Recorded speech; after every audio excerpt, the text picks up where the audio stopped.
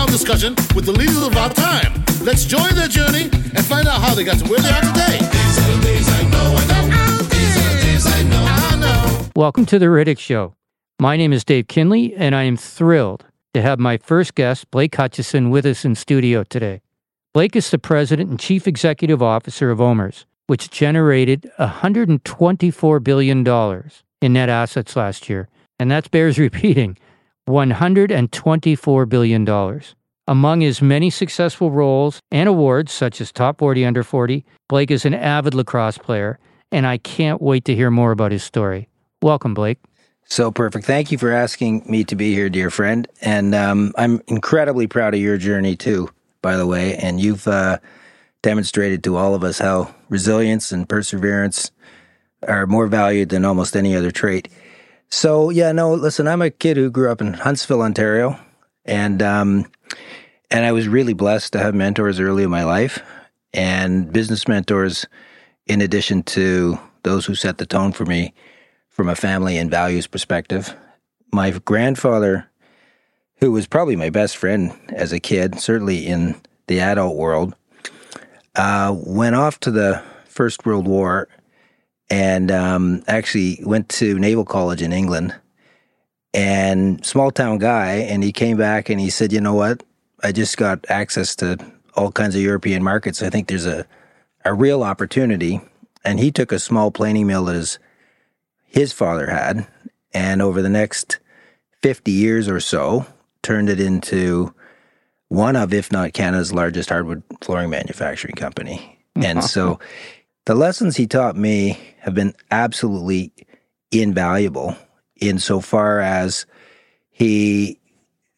when he was an old guy, he lasted till he was 94, said, if I could impart any wisdom to you, it's about the lessons of cycles. And he said, all his career, running his mills for decades, he never went to 2 shifts. He didn't want to ever fire people, and he never wanted his equipment to depreciate at a rapid rate. But he was a steady producer for decade after decade, and in the good times, his salespeople would quit.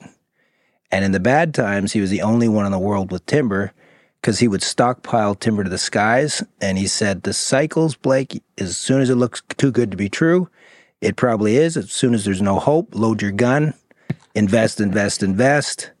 This is a great country, and if you take that attitude, you're going to do okay in life. Now, how did he identify that area? Did he love just that piece of the country, and he just knew that others would fall in love with it too? No, it's like anything. I think we're slow learners as a family. His family went up there in the late 1800s because there were land grants for farming, and they figured out slowly that you can't farm anything but rock and timber, and anybody who tried to farm anything else, they'd go broke. And so his family found that out the hard way. So they eventually started a general store. They owned a local newspaper, started a small mill, and then he took that mill on steroids, and it was a unique product in the world. And if Huntsville, Ontario has anything, it has land and timber, and he figured it out. And then my dad came along. We'd sold a lumber company when Dad was relatively young, and he figured out how to mine rocks. He started an aggregate business that, again, from that little community, ended up being quite global in its context. His cash cow was local sand and gravel, building roads, things of that nature. But then he developed some golf course sands that he sold throughout northeastern United States that were arguably the best for sand pits, but also for top dressing. That became a great product. And he built a volleyball sand that became the standard for the nation, including he sent people over to spec it in Australia for the Olympics on Bondi Beach. So here are 2 people from Huntsville, Ontario, who figured out how to, with effort and energy and some imagination, to take small businesses and take them on the road and build them out in a global context. So what an exciting place for a kid. I mean, I remember as a kid, I wanted to go out into the woods, ride my bike, and everything your parents are doing are what kids would love to do. But how did you work for your parents as you were growing up? Yeah, so Dad's aggregate business and road building business was his main cash cow. And then we developed waterfront properties. And when we sold the lumber company, we kept land in that area. Dad would buy more, and he'd build roads and farm waterfront properties. So I spent my earliest days on job sites with my dad or going out and helping him sell properties to various folks, mainly cottage lakefront lots. And so having been inspired by my grandfather's lessons of cycles, and then inspired by my father's love for real estate and building things, I would credit those two really formative experiences to what launched me into the real estate business and what launched me into a world that was greater than the local streets of Huntsville. And they deserve all the credit. And I think anybody who doesn't have an appreciation for mentors doesn't get it. Mentors are absolutely transformational in what they can do for us. And whether it's a coach or whether it's a parent or whether it's someone in the community who takes an interest in you, it's absolutely essential. And I don't know too many CEOs, I don't know too many leaders who didn't have some along the way. And I don't think that any leader who has the blessing to actually lead something should ever not take what's been given to them and try to translate it into others and take on mentees and give back for the great privilege they had of having them.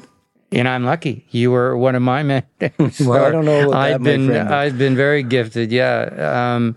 So how do you recreate and how do we help younger generation gain those kinds of experiences when they don't grow up in that kind of environment, when they don't have that kind of successful pedigree to learn from, where there's natural mentors around them? Is there any advice you might have for younger people and how to seek out those kinds of people? You know, I had a fire chief uncle. He wasn't a true uncle. He was my father's best friend. We called him Uncle Jack. He was a fire chief, not an entrepreneur. He was a mentor. We idolized him, and he was giving back to the community.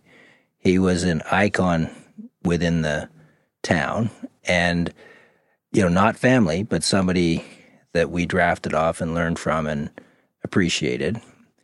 And so doesn't need to be family. You can eye people up from a distance, and most good people, if you're young and you say, how did you do it? Or could you help me get somewhere? They'll listen. And so, you know, the other thing that's actually quite a virtue from a small town is they're microcosms for society. Yeah. And you do get the pleasure of seeing how the labor interacts with the business owner, interacts with the priest, interacts with the politician. You all live on the same streets. If my father got a big road job, he'd, you know, hire 3 more people. They'd buy homes in the community. There'd be a ripple effect. You know, if we needed help, you know, you could rally around neighbors. You could rally around local counselors to get things done and get them finished. And, you know, just having a view on how societies work in a smaller context, I think was a tremendous blessing in understanding how they would work in a bigger environment. That's a great point. But I think with any kid, right, you just look to those around you. They don't have to be affluent. They just have to be influencers. They don't have to be big players. They can instill values in really important small ways. And so I think by just asking people for an assist or some advice or expressing a genuine interest in their life, I think you'd be surprised how many people would say, come for the ride. Yeah, and we just need more people to hear these kind of stories so that maybe they'll take a bigger interest in giving back and seeing those younger people they can help. To whom much is given, much is expected. I still marvel. I haven't met your dad many times, but I have seen him ski, and at an age where most people weren't around anymore. So he's obviously got something in him that you all have. Yeah, Dad's a remarkable freak of nature in many ways. He had polio as a young person. Jeez, I didn't know that. Was told he'd never walk. My godfather was in a wheelchair, Wade Hampton, because he was one of the unfortunate ones in Dad's cohort who never did walk after getting it. They were in the Navy reserves, and it went through the Navy. And so he, learned early in life to appreciate everything, right? And he would wake up my entire life, throw open the curtains in the morning, pardon me, and just say, hey, sun's out. What a beautiful day to be alive. Let's go. And so he's 96 this week. He is still incredibly active. He broke the World Book of Records. Literally, we have a certificate at home as the oldest water skier. It's incredible. And we certified him, and they presented it with him around about his 94th birthday. I have huge admiration for anybody who can take, the heat and put their shingle out there and find a way to make it work on their own. My grandfather was one. My father was one. My brother Scott has been amazing. He's hugely successful as well. Amazing guy. And so they are, they'd look at a CEO and say, you didn't take enough risks. You're working for somebody else. And that's a fair comment. So I have huge respect for so many small businesses, and small business people of all walks of life, because that's a different journey altogether. You've taken it, and as well as anybody, the lessons, the cycles, that not every year is a great one. You can't get too far over your tips. And all those things are important lessons that people have to recognize as trade-offs, because for your freedom, i.e. nobody tells you where to be and where to go, you have to take a disproportionate risk profile. Right. And it's not a bad trade, but it's not for everybody. And you have to know yourself. No. Listen, we have sons that played soccer together, and I particularly remember, having a discussion with you when you were starting your venture in New York, and how difficult it was to be away from Trevor, your son, and missing some of those games that you wish you were at, and the tug of war it had. How did you get through that? What were the things that you looked at that made you make the decision you did, which ultimately is, I think, to come back home? Yeah. So my journey, for those who are out there, grew up in a small town, had the opportunity to go to boarding school at Upper Canada here in Toronto for only grade 11, 12, 13. I remember showing up at school. My dad had a late model car that was filthy. We pulled into the scrum of people who greeted me when I first arrived.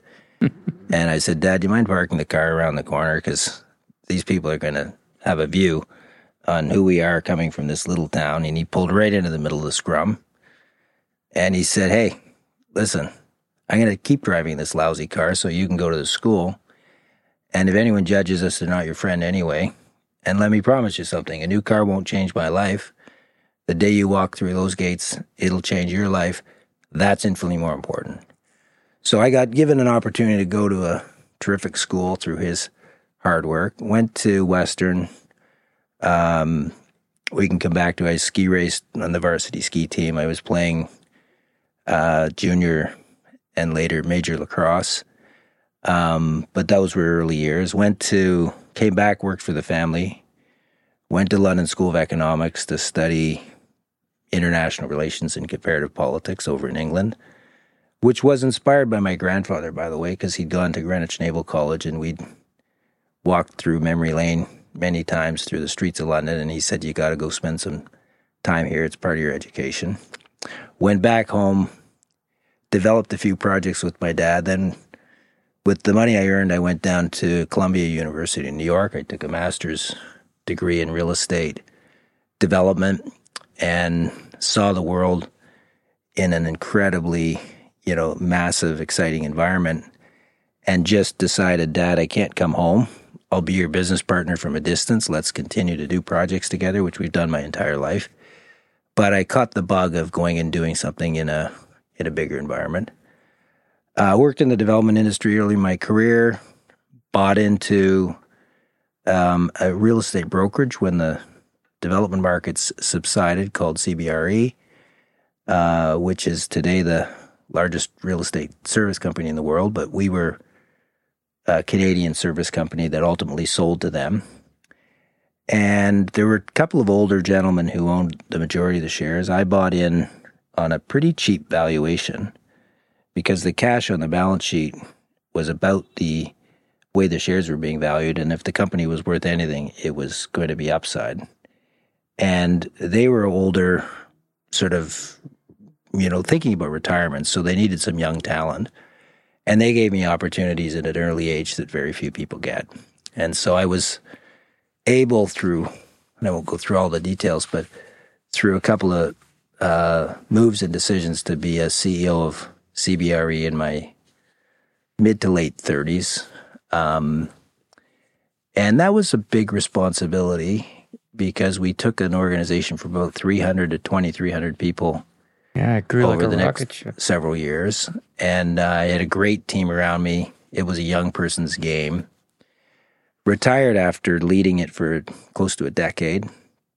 And to your point, started a company with a friend of mine when we knew the markets would melt down. When the great financial crisis was on the precipice in 2007, we said, let's go raise some money. It's time for me to retire from CBRE. I loved it, but it was getting to be routine. And my great friend, Mark McGoldrick, who was my best friend at Columbia, had just left Goldman. We went for a walk in Central Park, and we said, let's go try something entrepreneurial. So we set up a business from scratch. Largely his relationships, by the way, helped us launch. We raised about $3 billion in the marketplace. Wow. We hired 50 people in 50 weeks. We set up offices in London and Hong Kong and in New York, obviously, and ultimately Mumbai. And we started buying stuff cheap as the markets melted down, watching Bear Stearns blow up, watching Lehman blow up, on our watch. And that was the particular time in my life when I was commuting from Toronto to New York, away from my amazing bride and 2 kids. And that was a struggle because the glowing lights of going and making a lot of money on that platform were pulling at the heartstrings of somebody who wanted to be in his own country, in his own home with my own family. So I left there a few years later, and the money was raised. The thing was going in the right direction. Mark and I are still dear friends, but I was compelled to come home to become CEO of Oxford Properties. So they asked me to come back to Canada. Oxford Properties was a household name. I'd admired it my whole life, and frankly, that call was quite fateful because I wanted to get back into Canada and wanted to take that organization to the next level. It was about $17 billion. This was January of 2010 of assets under management, $7 billion of equity, $7 billion of debt, $3 billion of third-party capital. We were about 95% invested here in Canada and highly retail and office concentrated. And then I ran Oxford for the next 9 years. And we took that business from $17 billion to about $60 billion inside of 9 years. I set a goal that we were going to be 20-20-20 in 2020, which is $20 billion of equity, $20 billion of debt, and $20 billion of third-party capital. And we went on an amazing journey transforming a primarily household name, great Canadian organization into one of the best real estate companies in the world today. And a lot of people's futures. It was a lot of fun. A lot of happy people out there. It was a lot of fun. We grew at 22.5%. We averaged 12.5% returns. By the time my tenure was up as CEO, we were we were more like 30 to 35% Canada, 40% US, 20% Europe. And so massive diversification. We sold down our book of office and retail and diversified into other food groups, hotels, multifamily, industrial. And half of the trick in life, and a very wise man once said it to me, Hal Jackman, if you want to get extraordinarily wealthy, put all your chips on one square, and if you want to stay wealthy, diversify. So every decision we took was to diversify the book, diversify by geography, diversify by the food groups, diversify by asset classes and exposure to sectors. So we built an amazing platform, and we can get into some of the stuff we did. Hudson Yards, which is the largest. That's a fantastic project. If you haven't been in New York, largest you should go see it. Development project in American history. Yeah, it's incredible. And that's an interesting thing, if you look at some of them, some of the legacies that have developed in North America between the Rockefellers and many others, Trump, that made their money through development, where they've been able to be part of the fabric and the landscape of a city and how that, I'm thinking back to when you were a kid and you got to see this whole town play out in front of you and how all the different parts came together, and so when you were young, was there a time when you knew that development or that sort of thing was something that you wanted to do, or was it just your drive to keep, in your curiosity to keep on taking more that led you there? No, there was a formative project that probably changed my stars. And I was just back from the London School of Economics. My dad and I bought a small site in the town center of Huntsville for peanuts. And there was a request for proposal to build a courthouse for the Ministry of Government Services here in Ontario. And I pulled together an architect and responded to this request for proposal, and we won. And it ended up being roughly a 10,000 square foot building. And the strange part was you would never have done this deal in retrospect because it was short-term renewals of 5-year increments. Like, I would never do it. You couldn't get it financed today. It wasn't too swift, but we did it. We still own the courthouse today, by the way. And that was, some 40 years later. And so we built this courthouse, and we went to the bank to get financing. And they effectively gave us financing that was for the full, I think the whole construction cost was $1.1 million back in those days. And they were prepared to lend us at or about $1.1 million. And I figured out you got cash against value, not cost. And you get 100% finance out a project. By the way, I've never done it since, but real estate looked simple. So I was 25 years old. I built my first building from scratch. And the same process to develop a 10,000 square foot building is the same process to build a multi-million square foot building. Right. And I learned it once early. And my grandfather was in failing health. We named the building the F.W. Hutcheson Building. Wow. His picture's in the front hall. His family crest is on the front of the building. And as I say, we still own it today as a tribute to him. Yeah. And getting that early opportunity to do something, small in the context of the bigger world, but big in my local community. It's a big vision for you at that time. I remember myself at that time. My grandfather was a neurosurgeon who had trained in UK. My uncle was a heart surgeon. My father was a general surgeon and chief of surgery at a hospital in Calgary. And I felt preordained, to be a surgeon at some point. And I fought it like a dog. I just felt like I was getting maneuvered into something that just wasn't meant for me. And I had an extraordinary mother who actually paid to get behavioral testing done for me and all that sort of thing, that told me I should go into business. But I still went into biology and have a degree in biology because I was about days away from deciding to go the medical route when I finally saw the light, but I felt like I was betraying, our family. At the time, it was and I watched my sons struggle and my daughter struggle with the same thing. How do you follow the footsteps of a successful parent without having to follow their path exactly? Sure. Well, first of all, you're a surgeon of sport. You had an incredible surgical eye as an athlete, and you've been a surgeon of, dissecting businesses and figuring out how to match humanity to those businesses. So you may not be cutting skin, but you're cutting into a lot of fabrics in many other ways. So you do draft off a lot of what you were taught, even although it doesn't look like it on paper. And so, you know what? I mean, it's a very good question. Two of us went into the real estate business of the four siblings of my parents, the children of my parents, and two of us obviously caught some of that bug through, watching others go.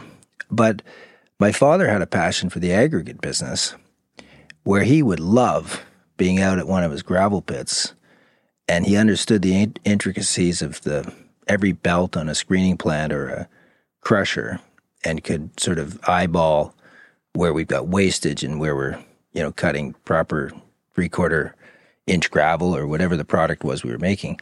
I had zero acumen or interest in that stuff. And I'd sit there and say, let's go play lacrosse. Like I'm leaving the pit.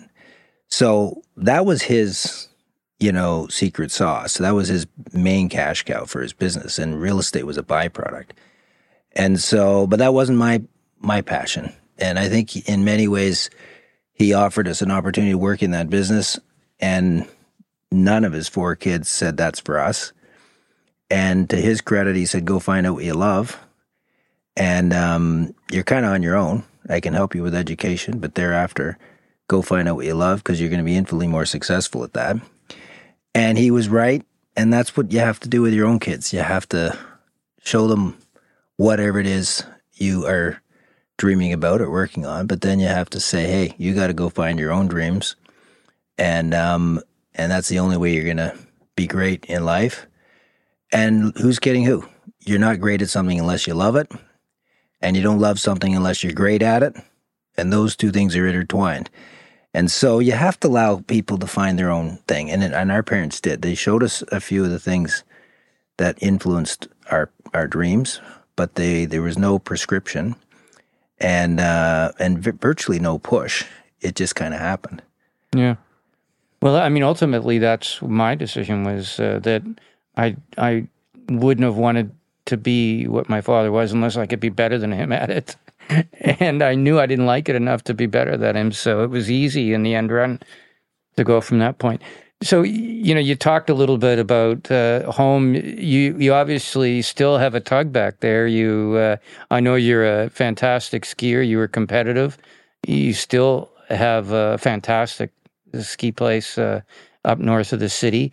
But you also were a fantastic lacrosse player, and you still play lacrosse. And having played I even was in a father-son's game with you where you almost rambled my son into the ground, so I know the competitive nature in you. That wasn't me. Where are you, what sort of, with everything you've got in your life, how do you make time to do those things? Yeah, well, listen, lacrosse has been a big part of who I am. And again, I love the game. I loved the teammates that I had. I think I was a pretty fair lacrosse player, but there were always guys better than me on the team, and there still are, particularly now. But nonetheless, I did get given the chance to be a captain of our midget team and then a captain of our junior team. And those early formational opportunities were also just incredibly important in my own journey. And when I went to high school, I also had opportunities to captain in government leadership sort of things and in sport. And so I just got blessed with those opportunities early, and I draw on those experiences to this day in what I do. But in terms of the game, listen, I played junior and then played a couple of years of senior, and then realized that it was perilous to think that I should be, in fights, which happened often in that sport in small towns across the province, and I needed my cranium intact to go and carve out a living, and so I did quit at a point, and then this Masters Lacrosse appeared for 35 years and older. And a group of my friends called me in my 35th year and said, hey, we're forming a team. It's a little more gentle, by the way. There's helmets, gloves, no equipment. I don't think it's quite as gentle as you make out to be. Well, it's fun. And I've played the last 26 years. So you can do the math from 35 to today with my Huntsville teammates. I'm dragging up the mean age at this point, but we have had a great run. We've won multiple provincial and Canadian championships and had a ton of fun. Wow. And it keeps me grounded. And the team are literally, many of them are OMERS members of my own team. Yeah. And, some firefighters, some police, some who work for the municipal governments. And so they have my back on the floor, and I've got their back on their pension. But it keeps me young. It keeps me grounded. I have to say I'm making an incrementally less substantial contribution with each passing year, but I can still, make a contribution to the team, in all respects. We have 4 or 5 tournaments a year, so we probably get between 16 and 20 games in. And it also keeps me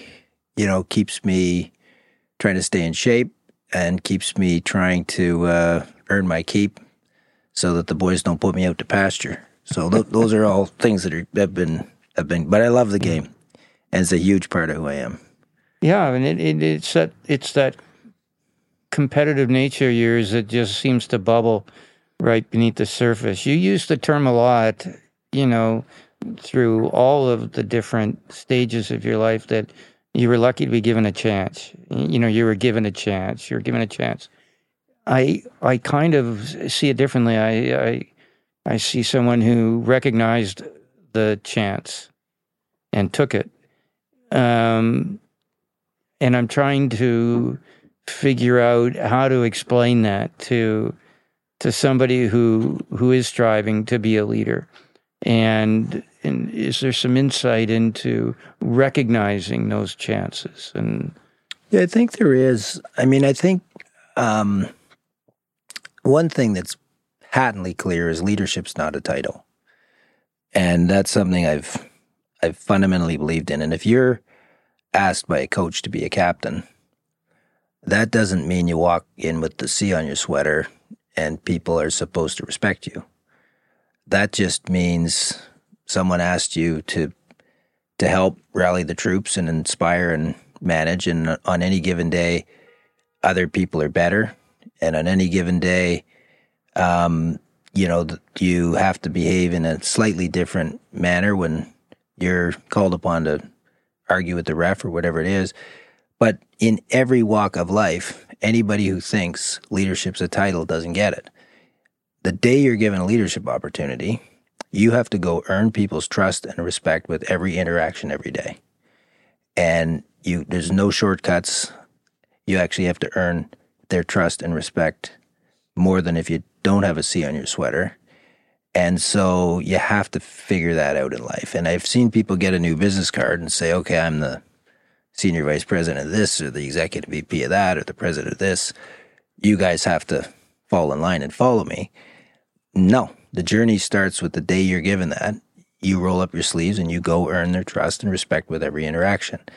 So I think that one thing is if you forget that, I think you forget it at a high cost. And I've seen that in business a lot, where people think, okay, now I've got the business card. I people have to follow. Now that you've got the business card, go earn it. So that's one thing. I think in a business context, it is imperative that we all learn to manage up, manage across, and manage down.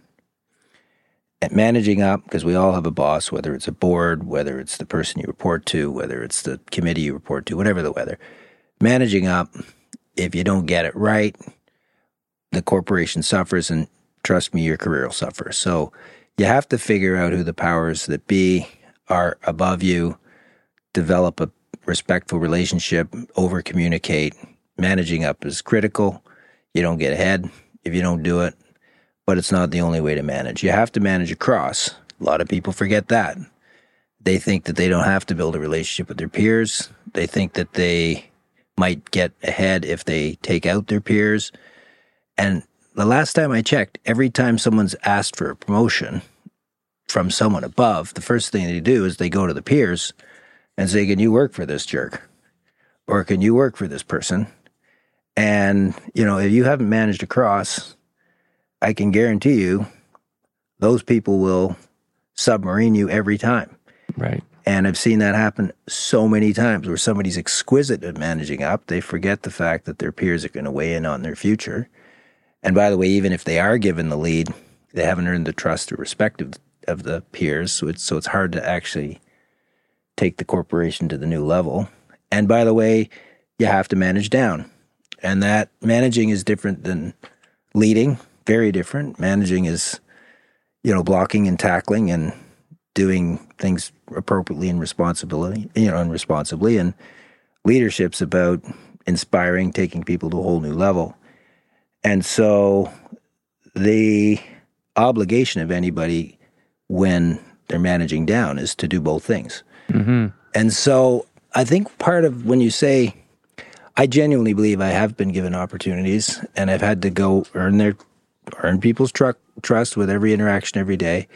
But I also quickly have figured out that if you don't manage up, down, and across, that leadership position will be quickly thwarted, if not taken away. And more importantly, even if you hold that position, you can't be a success without doing it. So I think those are two things. Recognizing leadership's not a title, and recognizing that up, down, and across are all critical, if given the nod. Yeah. There's you're a very humble person, and sometimes people get confused with confidence or overconfidence, and how do you look confident and be humble at the same time? I truly think it's a gift. I've sat on hundreds of panels, through the tech boom and others, where we're sitting with the smartest PE minds in the world and arguing about what it takes to be a good leader. By the way, never heard it described the same way twice by anybody in 35 years. So there are certain themes, for sure. But I noticed that what I love about you is that over the you're almost like a writer. Your stories always revolve around people. I remember when you valiantly to raise money for a good cause decided to do a comedy routine, which I would have been shaken at the knees. I don't know how you did it, but you talked. Your routine is talking about your buddies. Sure. And every discussion we've had in the last 30 years, when you try to set an example for me or you give me some advice, always around people, they revolve back around people. And in our business, I hear from every single CEO that people are the most important thing. But it's very true, very rarely do they live up to that. And you can tell by the way they talk. And you talk about people a lot. Well, listen, first of all, when I left Oxford, and Oxford's 100% owned by OMERS, the OMERS board said, would you consider coming in and being in contention to run OMERS? I actually put them off for years because I loved the real estate business so much. And after nearly 10 years of Oxford, I thought it was time for the next generation to run it, and I could see the opportunity here at OMERS. But the day I left Oxford, and I remember speaking at the Canada Club, people said, "What do you remember?" And we built a Leadenhall, a building in England called the Cheese Grater, 620,000 square foot building designed by Sir Richard Rogers. Spent 500 million pounds building it. We sold it for 1.15 billion pounds. We had a 50% partner, but we made $1.05 billion Canadian dollars on a single building. We did, again, Hudson Yards, biggest development project in American history. We bought the Sony Center in Berlin, which is the largest multi-use and most exciting project, I think, in urban Germany. Yeah, tremendous. And, so a bunch of these things. But by the way, honestly, people said, "What do you remember?" It's the people. It was the friendships we built, the team that we had, the parties we would have celebrating some of these successes along the way, the hardship we went through. Honestly, that was what I remembered.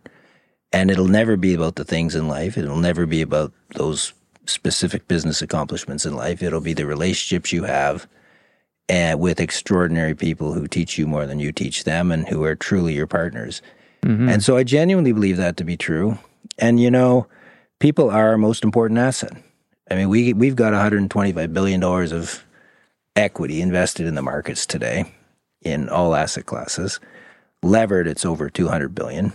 And how do you deploy capital? Great people. How do you unlock alpha? Great people asset managing things. How do you, retract and retain the best, culture and the best people in the markets in which we choose to invest? It is all about humanity setting the tone, and it is all about people. And none of those buildings that I talked about would ever have been built without great people. None of the assets we have at OMERS would ever be what they are without people.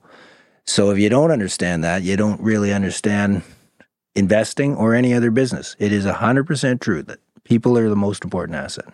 Yeah, no, and I'd be negligent actually not to talk about your lovely bride, Sue. She's an incredible person, and normally when I get together with CEOs, again, just generalizing a little bit, but for the most part, they want to jump right into talking about business and what our discussions always start off with our families and our wives and our kids. I know you met, if I remember right, you met early on, and you were interested in her, but it took a while.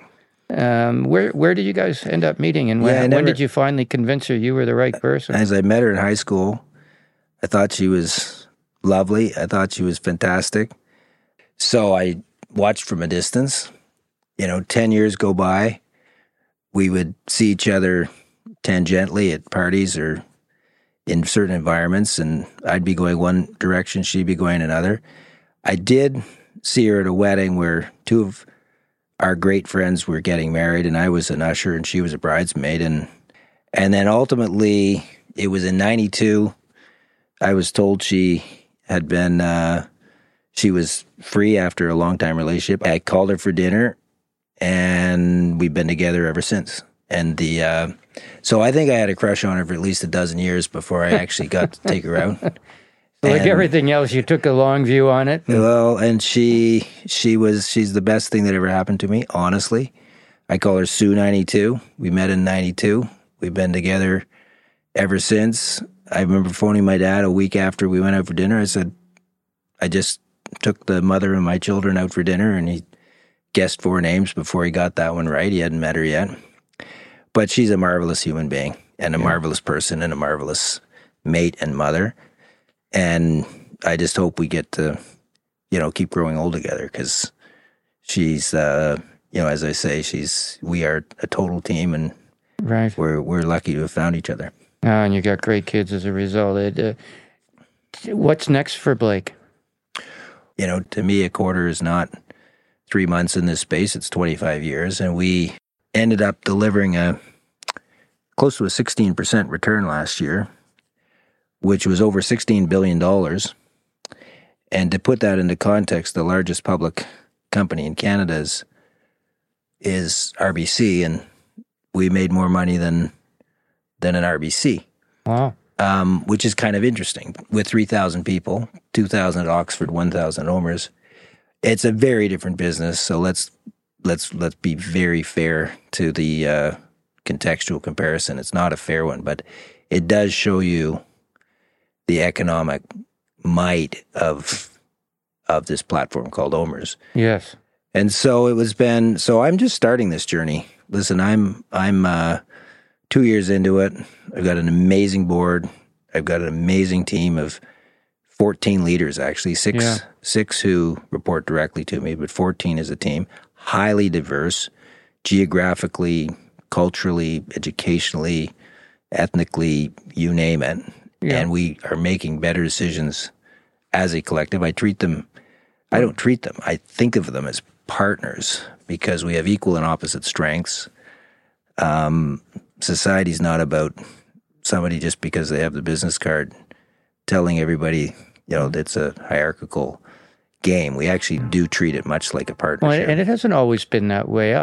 You've put in the work, and you say that there was that tough 6 months, and you were dealing with people's pensions, and you had some hard results. But I know that when you started at OMERS, you did tell me that one of your visions was to get closer to your clients. Oh, that's 100% true. And so I would imagine that work had already started, and that did make that path a little bit easier. And one of the reasons that we put this podcast together is to help transfer some of the knowledge from great people leaders to our next generation of leaders, and to excite younger leaders to continue to want to be a CEO.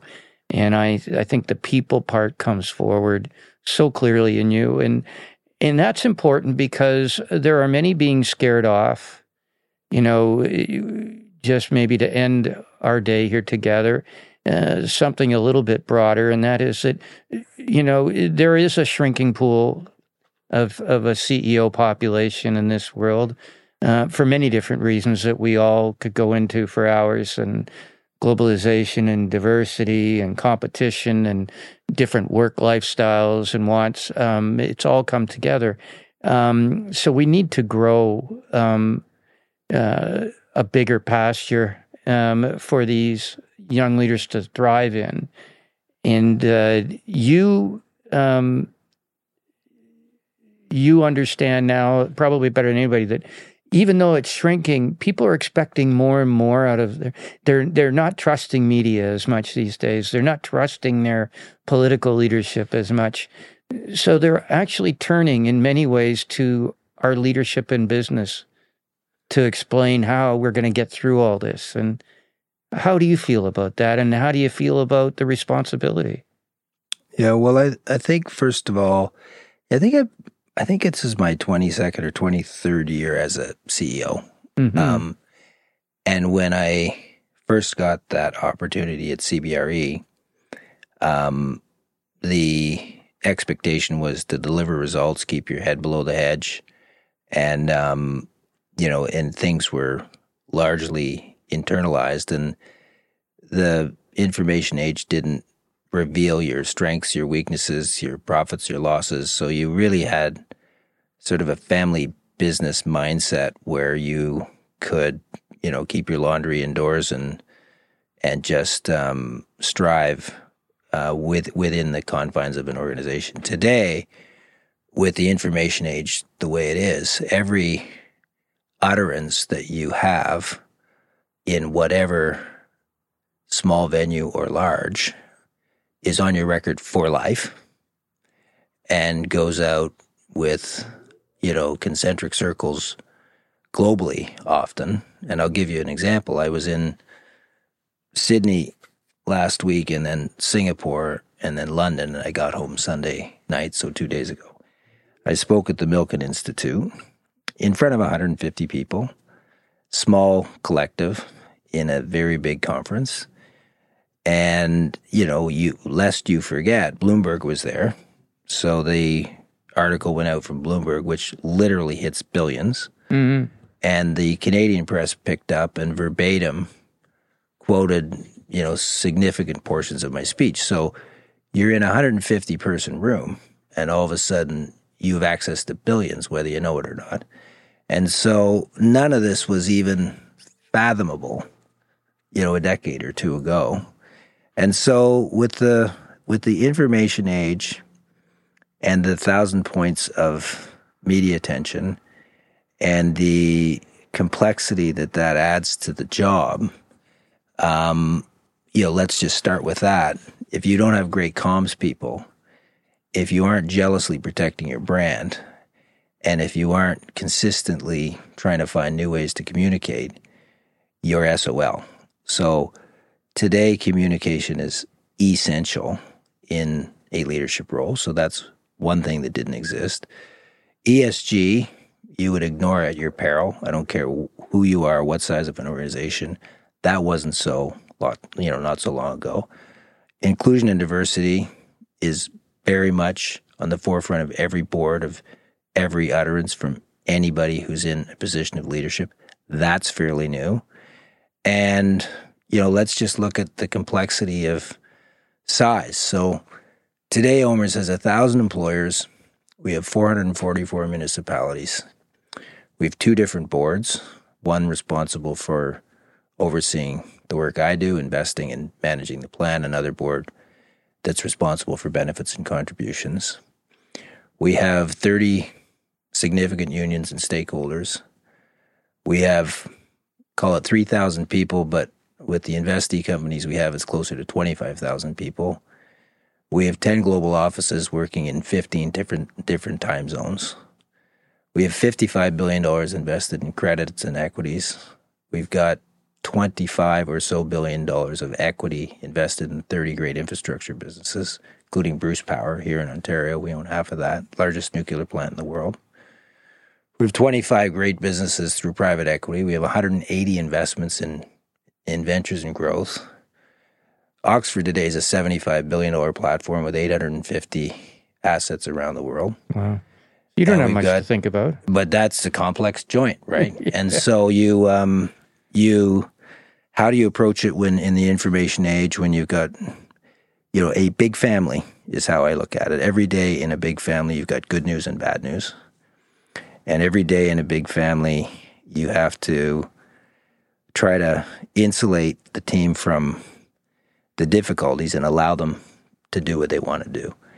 And so, I don't know, David, I think that any of us who are in a position of responsibility have to do 2 things. We have to look up and then provide a friction pad for everybody who works, for you, and try to insulate them from whatever the world serves up, and allow them to go do what they need to do.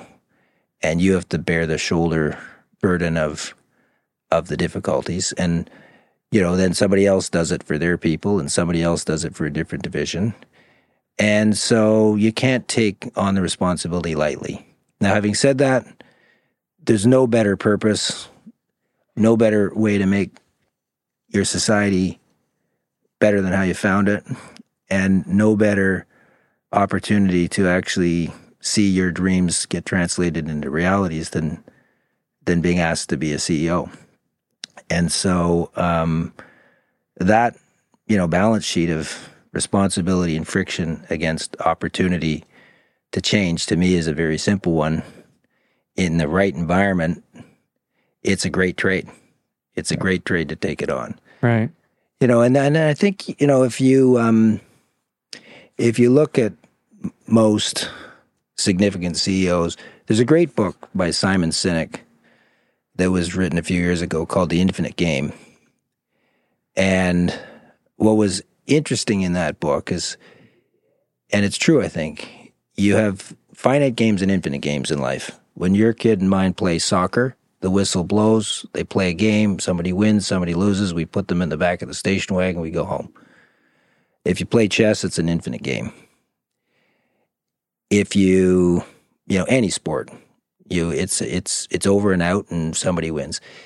The game of business is, and those are finite games. I'm sorry. Those are finite games. The game of business is an infinite game. it's never over. Right. You know, you start with a certain balance sheet. You walk on the shoulders of those who came before you. You take what was served to you. And then your job is to, my words, not anyone else's, leave the campsite much better than how you found it. And you can't take responsibility for short-term successes.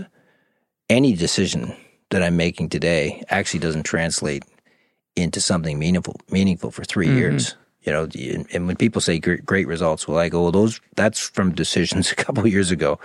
You can judge me from the decisions I make today, 3 years, 2 years, 3 years hence. So I find the best CEOs don't take responsibility for what the organization becomes. They don't define themselves by the period of tenure that they have the opportunity to lead. They actually define themselves by the legacy that they leave with people and how they address the hard problems during their time in order to set it up for future generations of success, and how they've left the campsite better than how they found it. And that takes humility, because you don't necessarily get to relish in short-term successes. But if you can go out knowing that's how you left the place, I think you have made a difference. Right. And anybody who wants to take on the opportunity to lead, the dividends are massive. And that's not in terms of the money in your pocket, but it's the legacy you leave. Right. No, and I've probably created a huge lineup at your door for people who want to mentor today. But we don't celebrate. We celebrate basketball players and hockey players and movie makers, but we don't celebrate our great business leaders enough. And they create jobs. We spend most of our working life, our daily life in general at work. And so it's important that there are people that are guiding us and creating cultures that we enjoy to be around and that we can flourish in, and that will influence our young. And so, I'm grateful for you to have come around. There is about 30 other things I wanted to go through today, but maybe we can get you back in another time. But the purpose of this show is to celebrate the best leaders in our market. It's also, more importantly, to help people, incent people to be CEOs, our younger generation, and even people right now that are in leadership that are debating whether they should take that next step to the CEO level, and to tell them it's worth it because there are good people that do it and that have great results because of it. So, and finally, I want the show really came out of the idea of writing a book, and I've read so many books on leadership, and they all start to kind of come together, and I always feel like there's always a great nugget in each one of them somewhere. And my hope is that through these weekly conversations with great leaders like yourself, that people will take out the nuggets and the common threads to the great leaders over a period of time, and then that will create another huge flock of great leaders as we go forward, because we desperately need them. Well, it's interesting, right? I've watched leaders read books, and this isn't in any way derogatory in terms of your comment.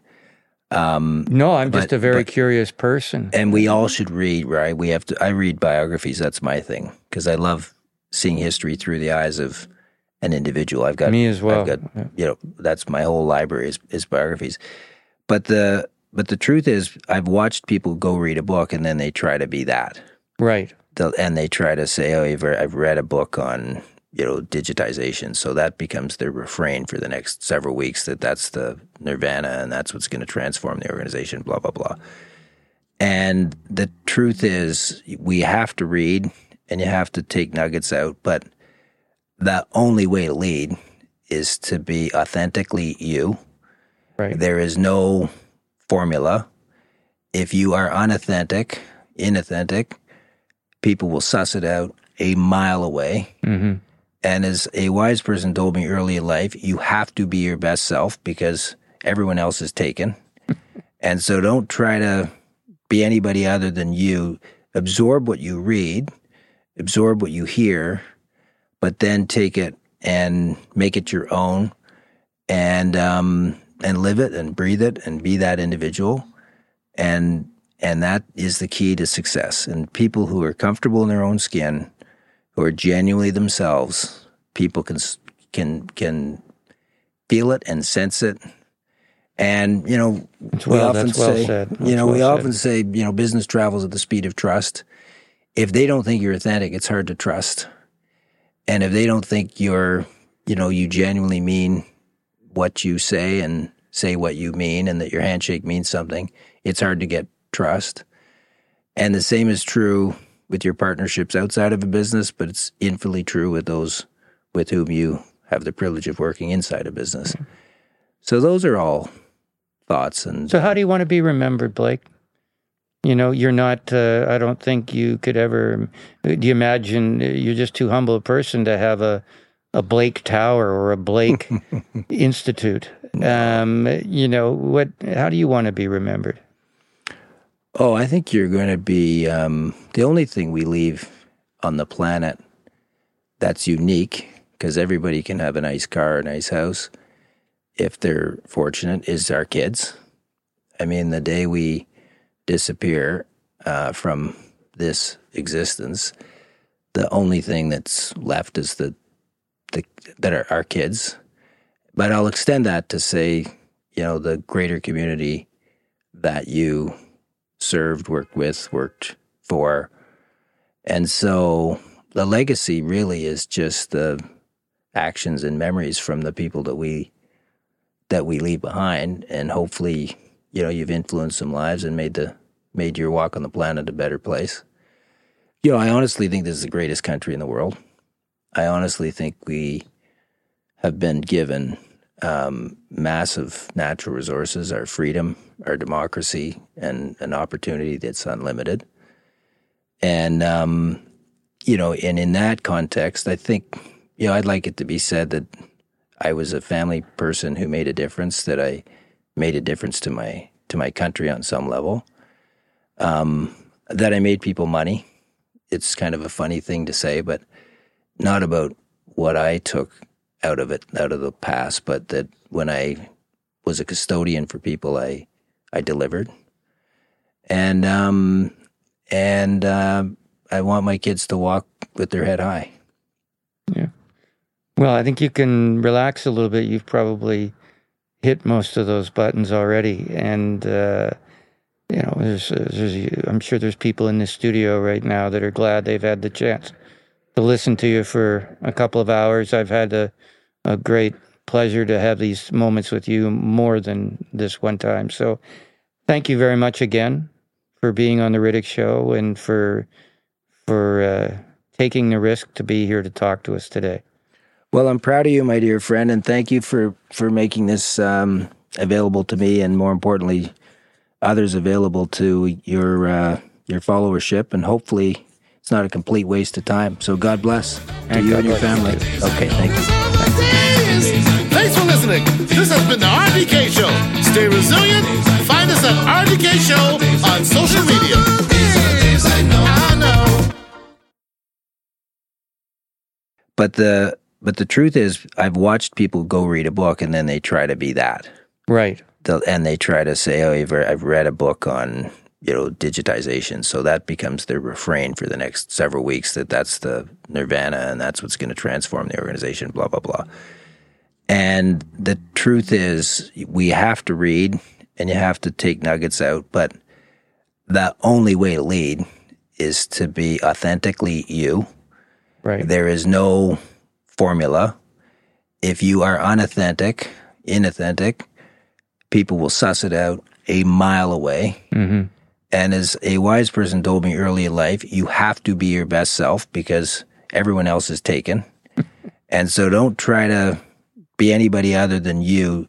Absorb what you read, absorb what you hear, but then take it and make it your own and and live it and breathe it and be that individual. And that is the key to success. And people who are comfortable in their own skin, who are genuinely themselves, people can feel it and sense it. And, we often say, business travels at the speed of trust. If they don't think you're authentic, it's hard to trust. And if they don't think you genuinely mean what you say and say what you mean and that your handshake means something, it's hard to get trust.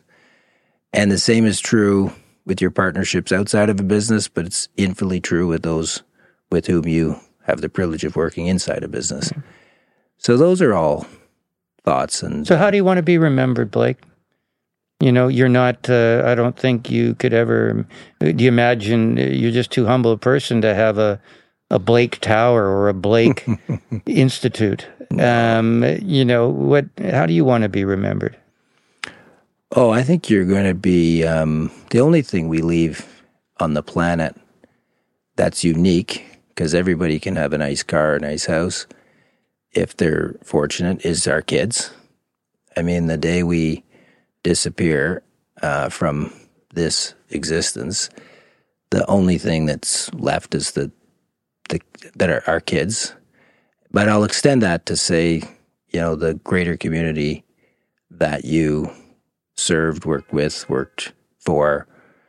And so the legacy really is just the actions and memories from the people that we leave behind. And hopefully, you've influenced some lives and made your walk on the planet a better place. I honestly think this is the greatest country in the world.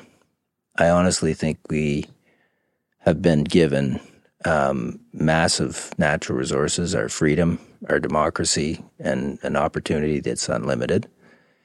And, and in that context, I think, I'd like it to be said that I was a family person who made a difference, that I made a difference to my country on some level, that I made people money. It's kind of a funny thing to say, but not about what I took out of the past, but that when I was a custodian for people, I delivered. And I want my kids to walk with their head high. Yeah. Well, I think you can relax a little bit. You've probably hit most of those buttons already. And, I'm sure there's people in this studio right now that are glad they've had the chance to listen to you for a couple of hours. I've had a great pleasure to have these moments with you more than this one time. So thank you very much again for being on the Riddick Show and for taking the risk to be here to talk to us today. Well, I'm proud of you, my dear friend, and thank you for making this available to me, and more importantly, others available to your followership, and hopefully it's not a complete waste of time. So God bless to you and your family. You okay, thank you. These are the days I know. These are the days I know. These are the days. Thanks for listening. This has been the RDK Show. Stay resilient. Find us at RDK Show on social media.